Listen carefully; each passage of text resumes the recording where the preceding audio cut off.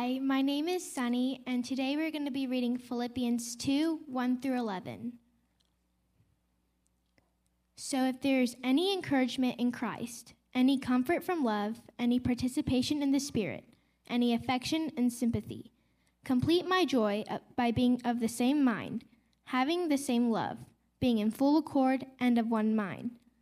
Do nothing from selfish ambition or conceit, but in humility count others more significant than yourselves. Let each of you not look only to his own interests, but also to the interests of others.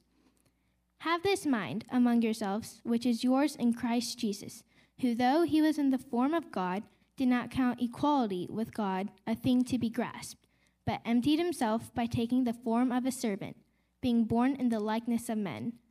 And being found in human form, he humbled himself by becoming obedient to the point of death, even death on a cross. Therefore, God has highly exalted him and bestowed on him the name that is above every name, so that at the name of Jesus every knee should bow, in heaven and on earth and under the earth, and every tongue confess that Jesus Christ is Lord, to the glory of God the Father.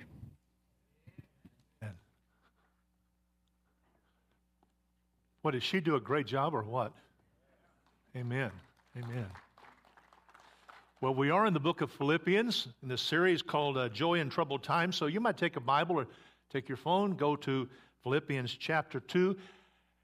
And by the way, we're praying for each other during the week. You can receive a prayer prompt. Someone texted me yesterday and said, I'm so glad that we're doing this. So if you'd like to receive a prayer prompt at 9:03 in the morning, you can text PRAY to 903. If I could read, that would be wonderful. 903-290-1395. Friday night, Ruthie and I were at a football game. Our grandson was, he's a junior, and he got to play a little bit because the score was 47-7. And what was amazing was, halfway through the game, my wife turned to me and she said, there are players who are really strong on that other team, and they're very fast, and they're tough, but they lost 47-7 because they were not unified. They didn't play as a team. And so what every coach tries to do is he tries to get his team unified. And parents kind of know what that's like when our kids are, the relief that we feel when our kids are playing together and they're sharing together and they're working together and it's peaceful in the home. There's kind of a sense of relief and joy that parents feel. Educators try to build a united sense of spirit, get everybody on the same page in a classroom. Business people know the importance of communicating so everyone is on the same page and morale just goes up. Politicians dream of a party that's united. Boy, and how rare is that? I mean, we live in a really fragmented, fractured time, don't we? It's hard to find any subject that people agree about. We're told we have to take a side. We have to pick a side and stand in it. And if you change your mind or if you're tired to ride the fence, you're called weak. And so the enemy, the person who doesn't agree with you, we view as our enemy, and or ignorant, and we try to win them over, or we cancel them. It doesn't matter what the subject is. In our culture today, we are so divided. Vaccine or no vaccine? Mask or no mask? Democrat or Republican? Fox or CNN? Dogs or cats? I mean, we're just fragmented. And the question is, how did we get this way? And we don't want it to be this way, but we're not sure what to change. And it's not only our culture, it's true in our communities, it's true in our families, true in churches all over the country. I've never seen a time, and it's all on social media, isn't it? And everybody's expressing their opinion and kind of combating with each other on social media. What do you do? And this is where Philippians is such a huge help to us. It's about joy. In fact, some of us would say this is our favorite book in all of the New Testament. 17 different times, Paul, who's sitting in prison, writes about joy. In chapter 1, verse 4, he says, it's a joy to pray for you. Chapter 1, verse 18, he says, I'm just rejoicing the gospel's being preached, in spite of the fact some are preaching with bad motives. And in chapter 1, verse 25, He says, God left me here for your joy. He loves this church, just loves the people. He fought hard to get this church established. It cost him a beating. It cost him time in prison. And now it's been 4 years. He's been keeping track. He's been watching them. And he's noticing a little division popping up in the church. There are two sisters, or two women in chapter 4 who just can't seem to get along. And so he writes to them, and he's going to call them to a united front. He wants them all to be on the same page. And he says, if you would just do that, it would bring me joy. So look at chapter 2, verse 1. He says, so if there's any encouragement in Christ, any comfort from love, any participation in the Spirit, any affection and sympathy, you get the feeling he's setting them up for something. By the way, when he says if, that's not if in the sense of doubting, questioning whether that is the case or not. He says there are 4 realities that all Christians share together. These are 4 experiences that we've all known. We all have known what it's like to be encouraged by Christ. We've all known what it's like to sense the presence of the Holy Spirit. We all know the comfort of His love. And when he says, if you know that, that's like when your teenager comes to you and says, if you love me, you'll let me use the car Saturday night. Because you love me. Since you love me. So Paul says, because all these things are true for us, he said, do me a favor. I want you to do something for me. Verse 2.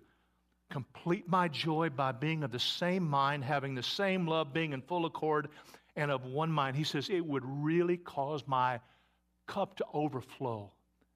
I would overflow with joy if you guys could all just be on the same page. Why is unity so rare? Why do families fight? Why do business partnerships break up? Why are there more lawsuits right now than just about any other time that any of us can remember? Why do nations move into civil war? Why can't teams pull together to win games? Why is that? And it's not hard to answer that question. In fact, he does it in verse 3. Do nothing from selfish ambition. I want my way. Just plain old-fashioned selfishness. Selfish ambition or conceit, boasting about what I have, who I am, where I have been. But he says, in humility, consider others more significant than yourselves. Let each of you look not only to his own interest, but also to the interest of others. Paul says the source of conflict in homes, in businesses, on sports teams, in cities, in nations, in churches, in businesses, in friendships can all boil down to one thing, one word. Pride. Pride. It was the first sin, wasn't it? Isaiah tells us that Satan originally was a beautiful angel created by God to bring him glory, one of the highest of the angels we think. But because of pride and who he was and how he looked, fell from heaven. It was the first sin on earth.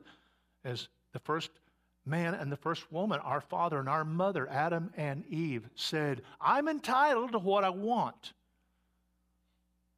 Selfish ambition. It's pride. Sense of entitlement. I'm my own authority in this life. And Proverbs tells us that pride is always the cause of destruction in families, in businesses. Proverbs 16:18, pride goes before destruction and a haughty spirit before a fall. So the Bible says that someone who is self-absorbed is someone you cannot get close to. They create destruction in marriages and families. A self-absorbed person will wreck kids, wreck relationships with fellow workers, will make the spirit of a team impossible to be united, will create havoc in small groups and even in churches. So what's the answer? He says, in humility. And humility is like oil in a machine that keeps the gears from grinding. It keeps the relationships from grinding. And the hard thing is to define humility. Because once you think you have it, you lost it. All right? I'm going to write a book someday, Humility and How I Attained It. Well, I've lost it. Lost it right there. How do you define humility? Someone said humility is not, it's not groveling. It's not denying your strengths. It's being honest about your weaknesses. Just honesty about who I am. Someone said humility is not putting yourself down, it's lifting other people up. Someone else said humility is not thinking less of yourself, it's thinking of yourself less. And what Paul does here is to say, you need to count others more significant than yourself. You need to consider the interest of others more than your own interest. And boy, how hard is that? Just try to do that when you're in heavy traffic. Just try to do that when you're in the argument about politics. Just try to do that in a grocery store when you're in the longest, slowest line, or in an airport, on an airplane. Boy, the Lord has just worked on me in this area of selfishness and pride and humility, and He's got a lot more work to do. He did that because we have 4 kids, and I always thought I wanted 2 kids, Alpha and Omega, just kind of sum them up. Then we had 3, and then we had 4, and it didn't take long for selfishness to rear its head in me. I like a clean house. Ruthie will tell you that. Not a cluttered house. I like milk in a glass and not on the table or on the floor. And what did God do? He gave me 4 kids who spilt milk regularly, did things like lick car windows. I mean, why would you do that? Drop stuff on the floor. You have not lived until you have walked through the house in the middle of the night and stepped barefoot on a Lego. God just raised all of that in myself. Where does humility come from? Where does it come from? Paul says, it begins with the way you think. It begins with your mindset, with your outlook. In fact, he says, have this mind among yourselves, which is yours in Christ. I like the way the NIV, the NASB, all these versions of the Bible put it. Your attitude should be the same as that of Christ Jesus. Everybody has a mindset. Everybody has a way of looking at things. It's like we all have lens in our glasses, and we have a way of perceiving. We all have paradigms in our lives. We all have certain attitudes. And Paul is encouraging the church in Philippi and every church today to adopt the mindset of Jesus. He calls it the mind of Christ, the way Jesus thought. In fact, he tells us that living for Jesus just means learning to think like Jesus. I mean, you look at the life of Jesus. Look at his attitude. Look at his... Have you ever been amazed at how Jesus could keep his cool when everybody else is blowing up around him? You ever been amazed how Jesus was able to think clearly and speak compassionately when he's constantly being badgered and baited by the Pharisees? I mean, something would rise. How did he contain himself? How could he treat small children with such kindness when everyone else was dismissing their children in that culture? Well, Paul says it all goes back to the way he thought, to his mindset. And then he says, I'll show you what I mean. And beginning in verse 6 and going all the way through verse 11 is one of the most magnificent passages of Scripture, one of the greatest texts of literature ever written, as he describes what it means to have a mindset, an outlook of humility. What he writes is probably an early hymn. In fact, I think the early church probably sang this. Maybe Paul wrote it, maybe he adopted it, maybe he learned it somewhere, and he tells us so much about the mindset of Jesus, and every word matters. And what I want you to keep in mind as we walk through this is Paul is not just giving us great theology.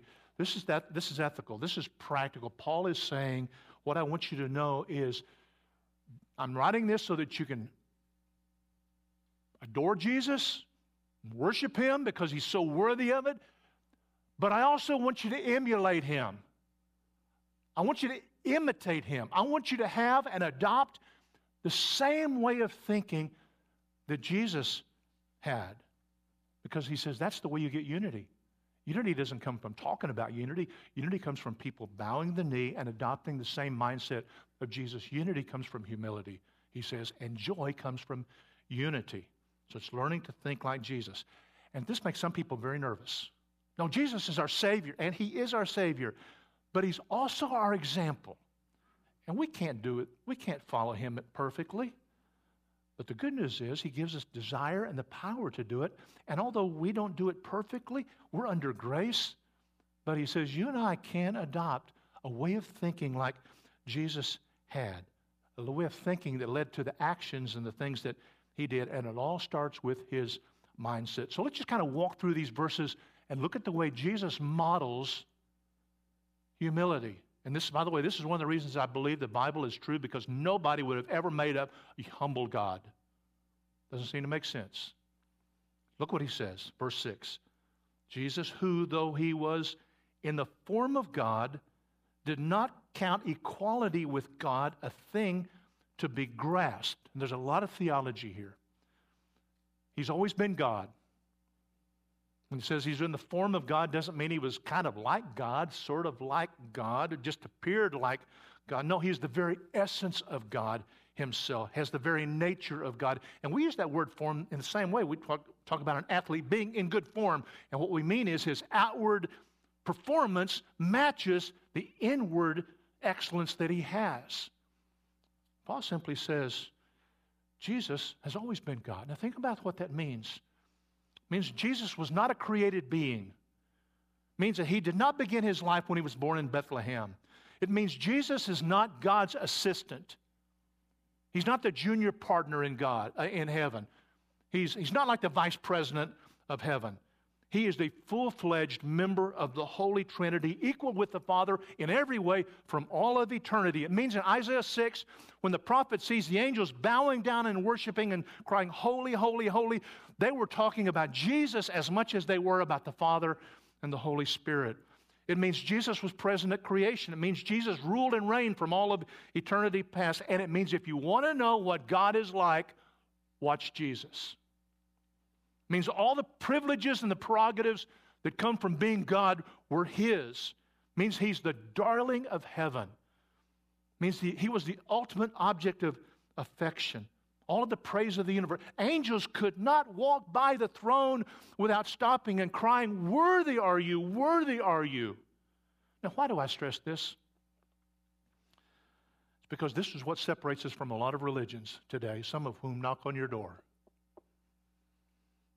For many, many hundreds of years, people have argued about who Jesus was, and people will say to us, well, I believe in Jesus, and the question is, what Jesus do you believe in? Do you believe in the Jesus of the Bible or a Jesus of your imagination? In 325, the council of early church leaders gathered at Nicaea to argue whether Jesus was a created being or was he God and always had been God. And here's what they came with. This comes from the Nicene Creed. We believe in one Lord Jesus Christ, the only Son of God, begotten from the Father before all ages, God from God, light from light, true God from true God, begotten, not made, of the same essence as the Father. Through him all things were made for us and for our salvation. What an awesome statement. This is where Jesus was when he began, and he's going to take a series of steps down. He's going to demote himself. He's going to decrease. This is where he began, in the highest place. Who, though he was in the form of God, did not count equality with God a thing to be grasped. Here's Jesus enjoying all the adoration of heaven, and he relaxes his grip on his privileges, on his prerogatives. That's hard for us to do because we're clutchers by human nature. We grasp, we clutch power and titles and position and possessions and time. We clutch our children, our jobs, friendships, and attention. Even the most mature Christian in this room has a hard time relaxing grip on what we count dear for the sake of the kingdom of God.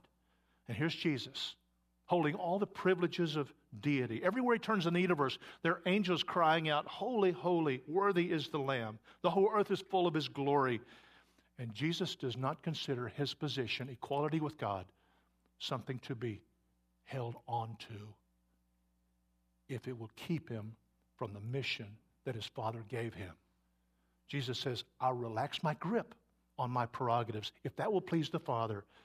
If this is what it takes to save people, I'll give up my rights, my right to my rights. So it says he emptied himself. NIV says he made himself nothing. And that bothers me Because nothing comes from nothing. You can't take nothing to the bank. You can't do anything with nothing. We want to be something. We want to accomplish something. Here's Jesus who made himself nothing. Deliberately demoted himself. The word emptied himself. Not only does he loosen his grips, he lets go of his rights, of his privileges. He deliberately stripped himself of all the prerogatives of being God. Doesn't mean he was less divine. He's still fully God, but he lays aside anything that would keep him from becoming fully man. His glory, his privileges, the worship of heaven. He remains all that he was, God, in order to become what he wasn't, a man. Years ago, I went to a black church, visited with a friend of mine, and heard a black preacher talk about Jesus going to the temple when he was 12 years old. And as I recall it, the black preacher said this. He said, Jesus was being questioned by the lawyers at the temple, and they asked him the question, "Son, what's your name?" "On my mother's side, Jesus. On my father's side, Emmanuel." "How old are you?" "Well, on my mother's side, I'm 12. On my father's side, from eternity to eternity." "Where'd you come from, boy?" "On my mother's side, Nazareth. On my father's side, from the throne of glory." Boy, the whole place just erupted in applause. God doesn't change. This is the doctrine of immutability. And Jesus lays aside temporarily immutability in order to go from being a baby to a boy to be a man, to change physically.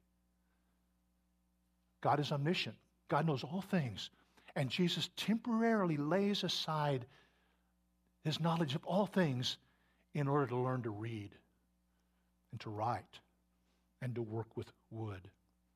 He's not going to use his power for himself. He's not going to turn stones into bread for himself. He's not going to call for the help of angels for himself. And as I studied about what Paul says about this, it occurred to me how violent this was, how profane. It says in verse 7, he took the form of a servant, and that's the Greek word doulos, slave. A slave has no possessions. A slave has no rights. A slave has nothing of his own. A slave has no will of his own. A slave belongs to somebody else. Being born in the likeness of men, being found in human form, he humbled himself. It's one of the reasons, as I said, I believe the Bible is true. Who would have ever invented a humble God? And it just boggles my mind to think of the transcendent creator of the universe becoming a man as if he were never God, as much God as if he were never a man. He's not like Clark Kent, Superman. Superman's from Krypton. Superman puts on a disguise, although he's Superman. He acts like he's not. So he wears glasses. Lois can't figure it out. He's 6'4", 230, ripped like crazy, and she still can't figure out he's Superman. But Superman doesn't need to sleep. Superman never gets tired. Jesus needs to sleep. Jesus gets tired. He is fully man. And you want to ask the question, if we were doing this, we were staging the incarnation, where would we do it? Rome? That's the center of political action. The emperor is considered God. If you wanted to be close to political power, you'd have him born in Rome. Athens, that's the center of philosophy and wisdom. If you wanted him to share his wisdom from all of eternity, surely you'd have him born there. Jerusalem, to be God's high priest, but he appears as a fetus, born in a stable to a blue-collar Jewish woman and placed in an animal trough, the second person of the Trinity, Jesus, fully God, all the privileges of God, and now he feels limited. He's got flesh. He's got to use doors. He has to ride a mule or donkey. He has to eat. He has to sleep. His muscles get sore. Can you imagine the God of the universe saying, "Okay, Mom. Yes, sir, Dad, whatever you say." Think of the humiliation. Now he rubs shoulders with people he has created, and instead of hearing, "Holy, holy, holy," he hears people say, "Get out of the way, Jew boy. Who do you think you are, Jesus? You think you're somebody special? Well, you're not. You need to know your place." So he trades worship for curses. He trades praise for spit in his face. Do you see the violence of the incarnation? He's never given credit for who he is, credit he deserved. No one understands him. Imagine how hard this would be for the Father in heaven. I mean, we dads, we want to protect our children. We want people to treat our children with respect and with kindness. I was talking this last week with a buddy of mine on the phone, and he was telling me about when a guy began to date his daughter. He said, there was a little phrase that I used for the guys who dated my daughter. If you mistreat my daughter, I cannot guarantee I will act as a Christian. You imagine how hard it was for the Father. I heard a speaker one time tell what it was like for the second person of the Trinity to become a man. He said it would be like a man becoming an ant, just kind of crawling around like an ant. But he said, no, that's not it. Because men and ants are both creatures. And for the Creator to become a creature is a whole lot bigger gap than for a creature to become another creature. So from equality with God, lofty position, down the ladder he goes, relaxes his grip, turns loose of his privileges, what was his by right. He adopts the mindset of a servant, of a slave. He humbles himself. He serves, he feeds, he helps self-centered people like me and all of us. And he's not done. It says he, being found in human form, he humbles himself and becomes obedient to death. He obeys to the point of death. Jesus, who breathes life into all things, who sustains your heartbeat every moment, keeps it going, stands toe-to-toe with death and says, you win. You win. And we want to say, that's far enough, Jesus. No more. And the angels maybe were saying, that's enough, Jesus. That's just enough. Oh, there's one more. It's not enough to leave heaven and become a man. It's not enough to be misunderstood by his family all of his life. It's not enough to be whispered about all through his life. It's not enough to be deserted by his friends and betrayed by his own disciples and handed over to the mocking and the terrible scourges of the Romans. Not enough to die, obedient to death, even death on a cross. How do you hope to die? I mean, I'm sure you've thought about it. Maybe quietly in your sleep. I understand that when someone is executed in our country, they're given an injection because that's the humane thing to do. When Socrates was executed, they gave him hemlock, poison to drink, and he laid back on a soft mattress and drifted off. Not Jesus. The cross was invented to be the most painful, the most lengthy, enduring punishment possible. Roman citizens were not subjected to crucifixion. Jews counted anyone who was crucified as being cursed by God, and he was. Common men and women walk by, laugh, they mock him, pick up rocks to throw at him, ugly accusations, and Jesus dies on a cross, alone, abandoned, broken, in the place of those who should be there on the cross instead of him. Bleeding, gasping for breath, and into his soul floods the horror and the tragedy and the pain of sin committed by Christians by people throughout all time. And the Father pours out his wrath on him on the cross. This is the basement. You can't get any lower than this. He starts at the top and goes all the way to the basement. You know, bestsellers today are all about rags to riches, aren't they? People who start at the bottom go all the way to the top. The story of Jesus is the story of riches to rags, burial rags. The greatest story ever told of our Savior. The story of a God who voluntarily humbles himself 6 times, decreasing, downscaling, downsizing, dying for the penalty of my sin and yours. And He willingly does it. No one does it to Him. In fact, I was just thinking a moment ago while we're singing, the most amazing part of watching the life of Jesus in the last week is that He's in control. Nobody else is in control. Pilate's not in control. The high priests are not in control. The Sanhedrin's not in control. And Jesus stands there absolutely in control of it all. He voluntarily lays His life down. Why? So you and I might have life. God made Him who knew no sin to be sin for us, that we might become the righteousness of God in Him. During World War II, an Oxford professor named C.S. Lewis did a series of radio talks. And those talks were collected and became a book called Mere Christianity. And here's how C.S. Lewis tells the story.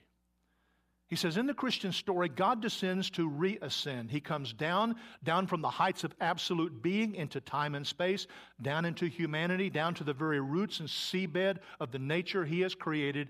But He goes down to come up again and bring the whole ruined world up with Him. One has the picture of a strong man stooping lower and lower to get himself under some great complicated burden. He must stoop in order to lift. He must almost disappear under the load before he incredibly straightens his back and marches off with the whole mass swaying on his shoulders. Or one may think of a diver, first reducing himself to nakedness, then glancing in midair, then gone with a splash, vanished, rushing down through green and warm water into black and cold water, down through increasing pressure into the death-like region of ooze and slime and old decay, and then back up again to color and light, his lungs almost bursting, till suddenly he breaks the surface again, holding in his hand the dripping, precious thing that he went down to recover.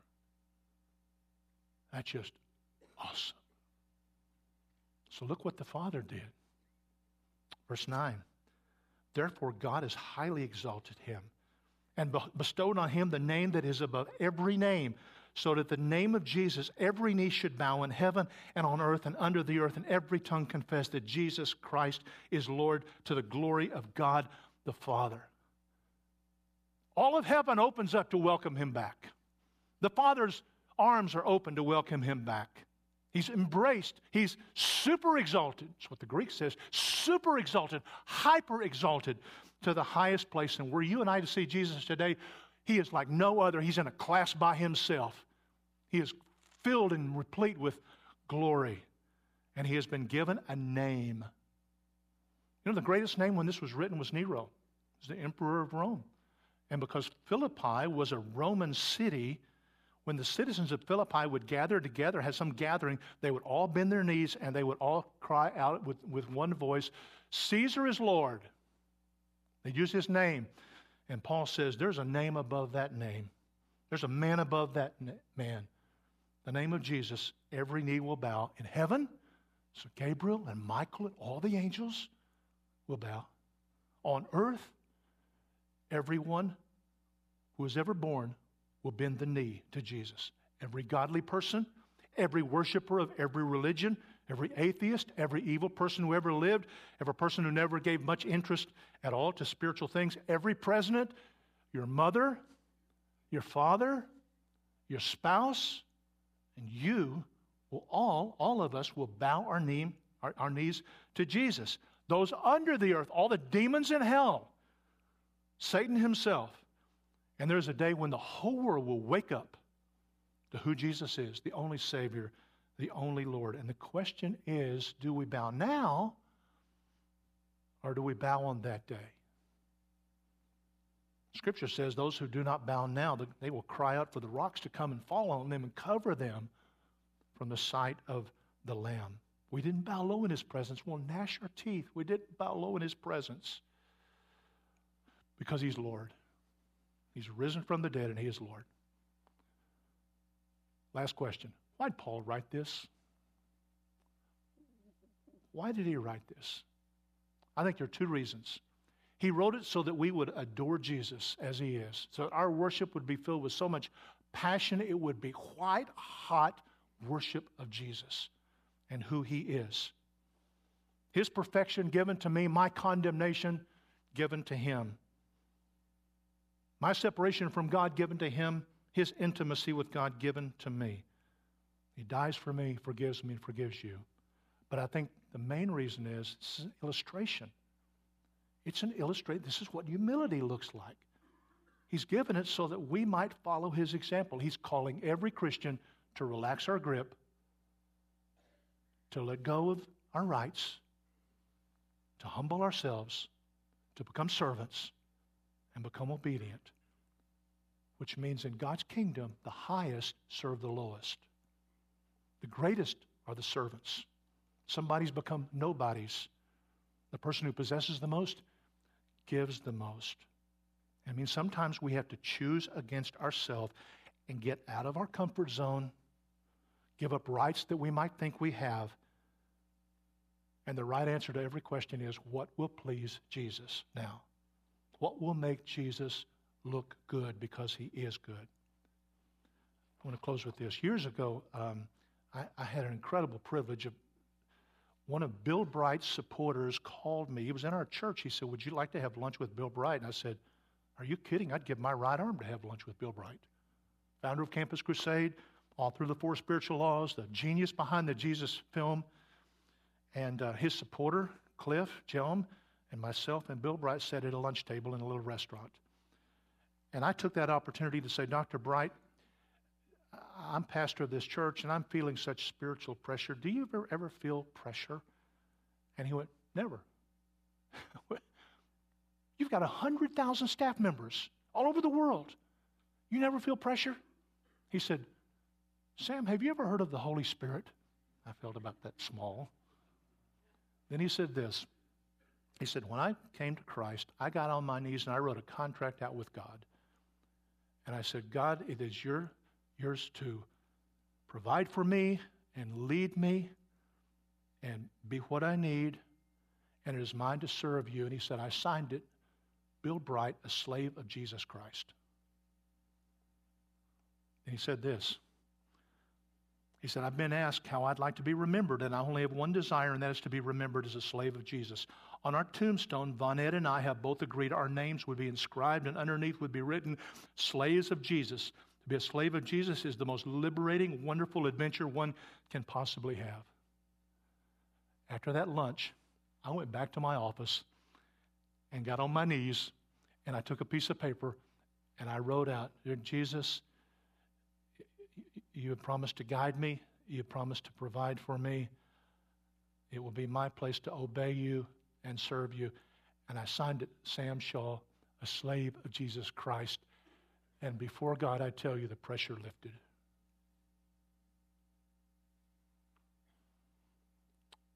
So he says, adopt the mindset of Jesus. And I can't think of a better way to conclude this morning than having communion together, where we remember our Savior. So I want to ask those who are going to help us, if you would go to the elements, prepare them, and come prepare to serve us. And while they're doing that, let me just explain some things in our church here. We have what's called open communion, which means if you were a follower of Jesus, you've given your life to Him, and you're walking with Him, we invite you to partake because it's the Lord's Supper, and we believe He invites you to join with us in taking the Lord's Supper. If you're not a Christian, then I would just let the elements pass by. And no one will say anything to you. No one will think anything. This is for the family of God. And if you don't feel like you're walking with Jesus right now, then take these moments right now to say, Jesus, I resurrender to you. I humble myself before you. Please forgive me. I want you to be the Lord of my life. I'm just a slave of Jesus Christ. Then you can feel free to take the elements with us. These trays have two kinds of elements in them. There's the prepackaged elements that none of us like, right? But because of COVID, we want to be as careful and loving. And so if you'd like to take a prepackaged like I have here, feel free to do that. Or if you've like to take the regular elements, the bread and a cup, you can do that from each one of these trays. It'll also help us to know as a church how to proceed forward with communion. So I want to ask the men if you would just begin passing these elements. And when you receive it, just hold it in your hand for a moment until all of us have been served. And in the meantime, would you just bow and say, Lord Jesus, thank you for what you have done for me. thank you for the kind of Savior you are. Help me to have your outlook. Help me to see things the way you see them.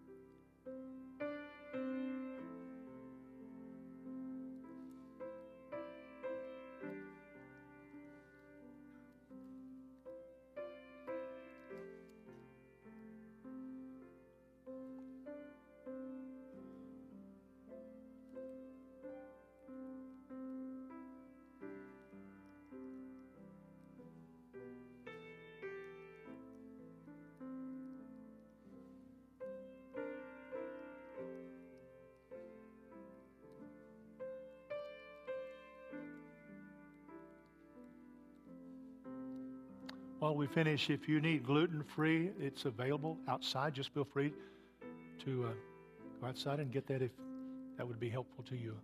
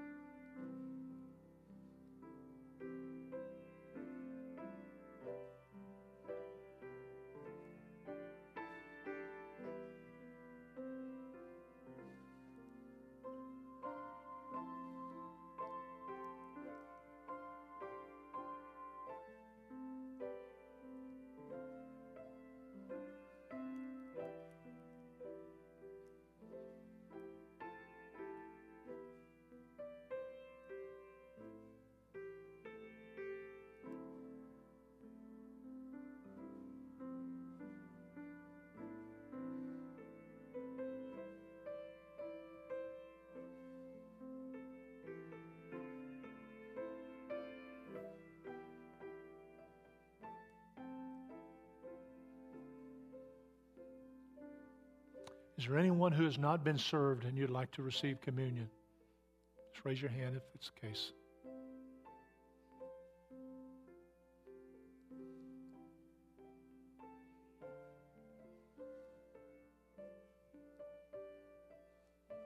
Okay, would you pray with me?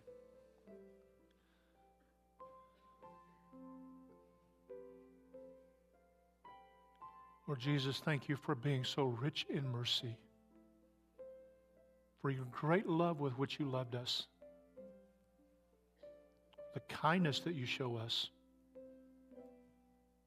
Lord Jesus, once again, we thank you and we adore you for giving yourself, coming down the ladder, taking the form of a person, a servant, not only going to die, but on a cross. And we look forward to the day when we will kneel before you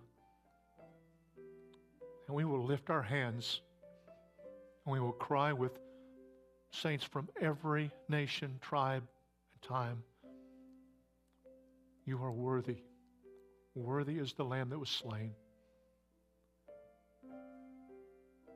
We give you thanks for forgiveness, for hope, for eternal life.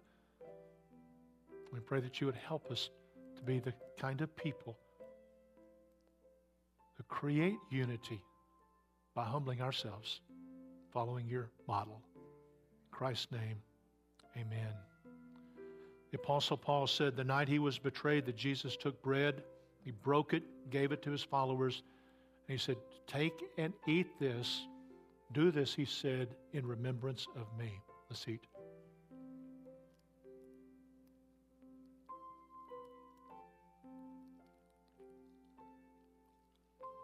And the same night, he took a cup and he said, this is the new covenant in my blood, which is shed for you.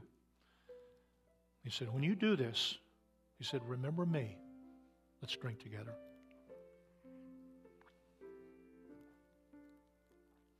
And whenever we do this, we proclaim the Lord's death until he comes. Isn't it good to be a child of God? Isn't it good?